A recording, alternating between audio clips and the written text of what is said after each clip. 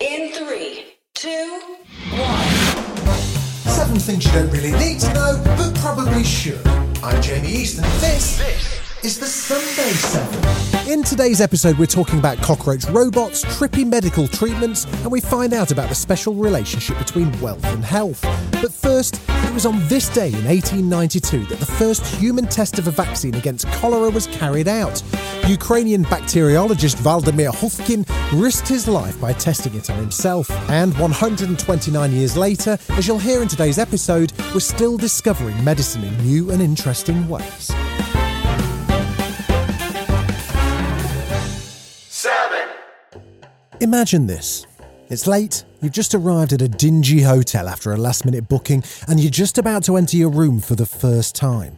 You open the door to your room, switch on the light, and you hear... cockroaches.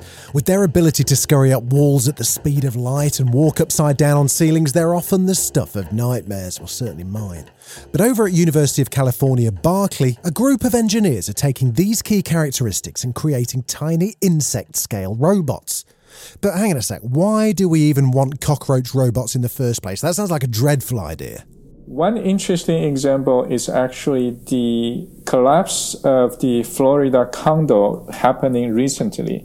I think the rescuer has trouble identifying the survivor. So if you think about if I have an artificial cockroach, that would sneak through the holes into the rubbles and try to identify and find the survivor, that could be potentially usage. That's Professor Liwei Lin, part of the team at UC Berkeley that's created the robots.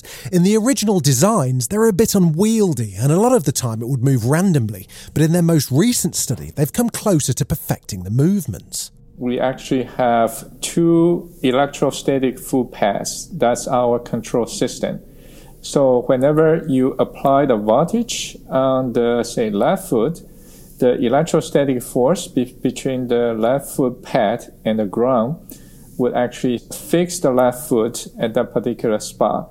And because the robot is moving, and this forces the robot to make a left turn, and the same thing would apply if I applied electrostatic voltage on the right foot, it would make a right turn. While the team demonstrated most of the robot's skills whilst it was powered and controlled through a small electrical wire, they also created a battery-operated one that can last for up to 19 minutes and 31 metres. Considering the potential applications like search and rescue or investigating other hazardous situations, maybe cockroaches, aren't so bad after all. Our robot is actually very, very friendly. It's soft, and you can step on it and it can still be functional. So there's nothing to be afraid of.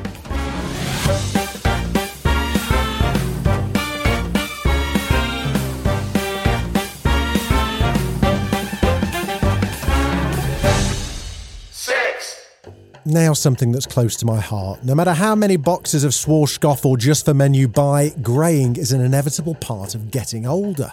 Or is it? According to a new study, there might be other factors at play, and perhaps you've noticed. Take Tony Blair or Barack Obama. If you compare images from their first days in office to their last, it appears that their demanding and high-stress jobs have taken a toll on their once dark and luscious locks. Now, this might seem obvious, but researchers from Columbia University are the first to offer quantitative evidence linking psychological stress to greying hair in people. And their study has produced some surprising results. What we found was that hair graying in humans is reversible, and that the reversibility of hair graying is associated with stress or the removal of psychological stress. And what this shows is that the human aging process, which we tend to think of as a very linear and predetermined process, is actually flexible. This is Dr. Martin Picard, the study's senior author. What we found in our study is that there are some individuals who have experienced stress, and during stressful periods have some hairs that actually turned from dark to white. And then when the stress goes away, the white hair can revert back to its dark state. I'm no spring chicken, and I've certainly got my fair share of grey hair. If I stress less, does that mean my youthful plumage returns? Well, that's a good question. I don't think it's that simple. And stressing less, is easier said than done. There are certainly things we can do to reduce our stress levels.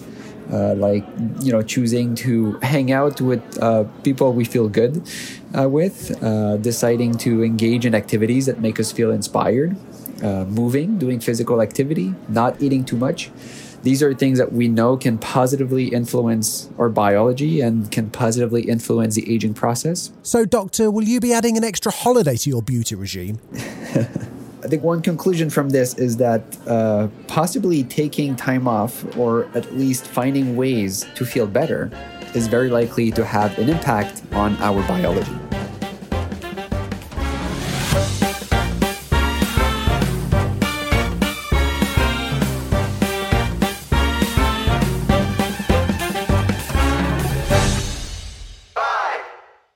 For the first time in 400 years, a baby beaver's been born on Exmoor. In a clip that went viral this week, you can see a 6-week-old beaver, also known as a kit, taking a playful dip with its mum. Centuries ago, this would have been a common sight in the British countryside, but it's one that's been missing after beavers were hunted almost into extinction in the 16th century. Last January, 2 Eurasian beavers were released on the National Trust's estate, and soon enough, 2 became 3. So who is Mama Beaver? National Trust Project Manager Ben Eardley explains. She didn't have the easiest of starts. She was orphaned when she was very young and she wasn't given much chance of surviving. It was in the middle of winter. But she's come through. She's doing really well now. She's partnered up with Yogi. They're a nice family pair. They're monogamous, so they'll be together now for good. And in their first season together, they've had the young kit. So yeah, it's a really positive story and really nice to see. And it's a great thing for the National Trust as well and our land, outdoors and nature strategy. Beavers are ecosystem engineers, and similar schemes elsewhere in Britain and Europe have shown how their activities can improve both water quality and biodiversity. So what changes have we seen with the reintroduction of beavers on Exmoor? To put it in its simplest terms, they just bring water and light back into the landscape. So they like deeper water, so they dam and pond, they create that deep water. That wetland habitat is amazing for the wildlife. And in their browsing, the way that they feed, they open up the woodland, so that creates new growth and, again, opportunities for other wildlife. And there's also benefits for us in that holding that water in the landscape helps to mitigate the effects of extreme weather. So they're an amazing animal. They're a super important sort of keystone species. That is incredible. We can't wait to see more little ones beavering around.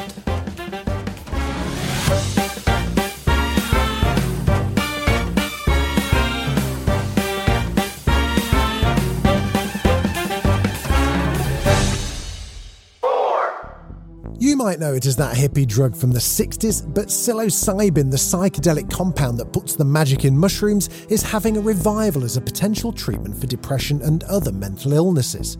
Over at Yale, for the first time in living animals, scientists have now observed that the psychedelic compound can actually remodel parts of the brain, giving them a new key that could help explain the drug's reported antidepressant effects. Hi, I'm Alex Kwan, an associate professor in the Department of Psychiatry at Yale University. For humans, psilocybin is a classical psychedelic that can alter perception and mood. The compound has also recently been shown to be a promising agent for treating depression. So there have been studies previously investigating how psychedelics can improve treatment-resistant depression. How does this study differ? These studies in human, those methods are more coarse. We can see a brain region, but each of the region would have millions of cells. Here, by studying mice and then using a laser scanning microscope in my lab, we're literally seeing single connections among individual brain cells. What we found is that when we give a mouse a single dose of psilocybin, we see an increase in the number of neural connections, in fact, about a 10% increase. And then this increase persists, and we can still see these changes about a month later in the mouse's brain. So what does this new research mean for medicine and treatments for depression? Our study has some implications for medicine and the treatment for depression. There has been a lot of evidence suggesting that depression is associated with a loss of neural connection in the brain, particularly in an area called the frontal cortex, which is the brain region that's very important for mood and cognition. So here in mice, we show that psilocybin can increase the number of neural connections. This raises the possibility that perhaps these drugs have the capacity to restore neural connections that once have been lost. Well, this sounds really promising, but is this just the start? We have more studies going on. We right now have projects in the lab trying to understand how psilocybin might affect different behaviors in the mice. So we hope the research will lead to a better understanding of the psilocybin, as well as trying to be able to help in terms of finding new drugs for treating depression and other mental illnesses.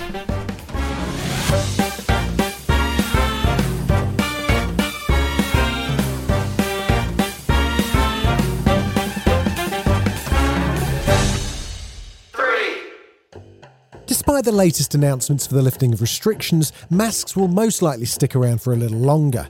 They've been a daily part of our lives for well over a year now, but it's fair to say they've caused a few communication issues. Not being able to hear people properly, see their whole face, or even forgetting the other person can't see your expressions all contribute to the problem. Although it makes it a bit easier to mouth a subtle F off to idiots though, doesn't it? Luckily, a new transparent face mask's being launched. Invented by world-leading speech and language therapy team at Alder Hey Children's Hospital in Liverpool, they've partnered with Blue Tree Medical to bring their vision to life. Let's hear from Blue Tree's MD, John Constantine Smith, to hear more. So, John, what does the research tell us? So overall, the research tells us that people are going to continue wearing masks after the 19th of July. In terms of the application of our Brilliancy mask, it confirmed our initial thoughts about how revolutionary this could be to healthcare professionals and patients.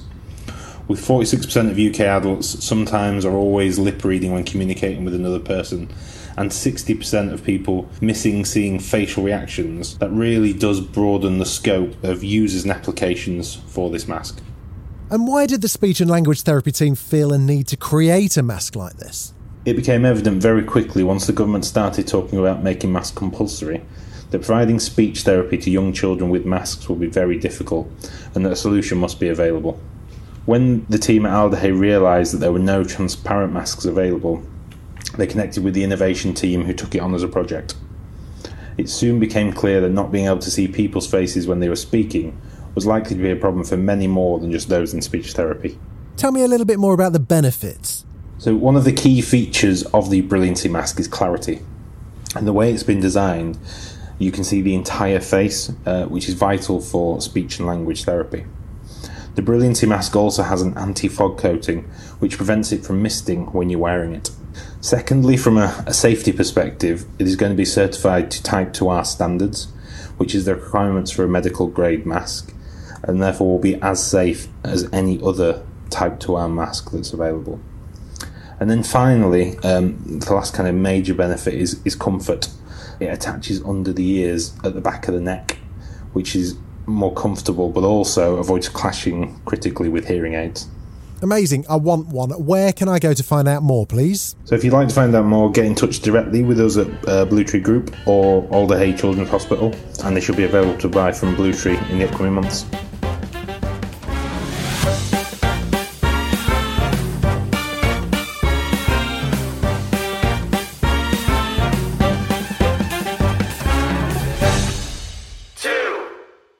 Now, when you pop some aspirin for a headache or your doctor prescribes you a course of antibiotics, do you ever stop to think where these medicines actually come from? Most drugs we use today come from nature. Aspirin, for example, was first isolated from the willow tree, and penicillin was discovered from common bread mould. To date, the majority of drugs we commonly use are derived from natural sources found on land. However, as demand grows for new medicines, researchers are increasingly looking towards the ocean. If you know somebody that's had leukemia or lymphoma in the last 40 years, they most likely have been treated with a drug that was derived from a sponge that lives on coral reefs. Coral reefs are used for Alzheimer's drugs, HIV drugs, and now there's a lot of buzz around some COVID treatments. Dr. Stephanie Ware is a marine ecologist and global spokesperson at the Nature Conservancy, the world's leading conservation organisation. And as she explains, coral reefs could be the key to solving the next medical mystery. So the reason why they're a really important source of medicine is because of the nature of coral reefs. What is really unique and important about this is you've got these organisms, just like trees, that are stuck. They can't go anywhere, right? So you've got corals, sponges, anemones. These are animals that don't move around. And because they can't move around, they have to use other defenses.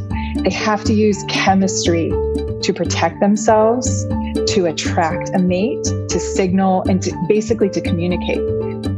Scientists isolate these unique compounds that allow coral-based creatures to communicate and have used them to treat a huge range of infections and illnesses.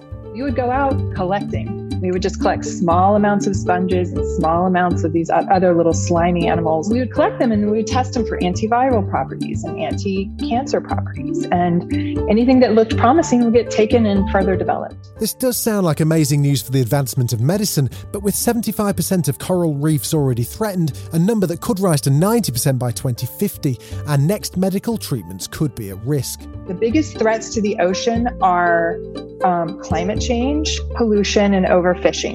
The ocean can't sustain either of these. The human communities that depend on them also can't.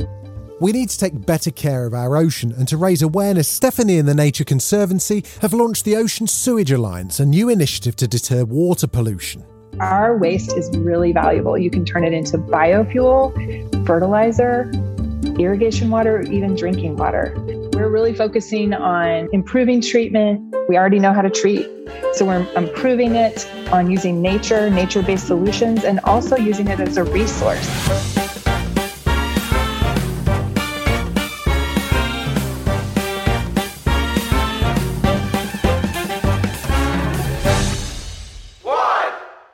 They say that money can't buy you happiness, but what about health? In a new multidisciplinary study, researchers from Brigham and Women's Hospital have shown that health and wealth are intimately tied. In their results, negative wealth mobility is associated with an increased risk of cardiovascular events, while positive wealth shows the opposite. We spoke to one of the study's authors to find out a bit more. I'm Sarah Machado. I'm a health economist at the Department of Health Policy at the London School of Economics. We analyzed the relationship between wealth mobility and health. So to do that, we get US data from the Health and Retirement Survey, which repeatedly asks people about their health and their wealth. And what we do is to assess whether getting wealthier between ages 50 and 65 is linked to their future cardiovascular health between ages 65 and 85. So it's about relative wealth mobility, which is very different from income.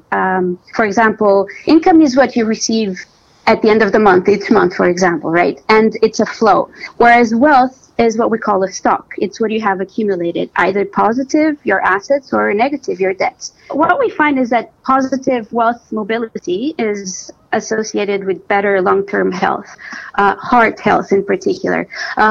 What that means is if you got relatively richer compared to your peers, then your hazard, your likelihood of suffering a cardiovascular event, which can be any form of heart problems really, is lower. So you're better off. We don't find as strong an effect if you go down, right? If you get relatively less wealthy. So it seems to be the case that it's better that the effect of getting richer is the stronger effect.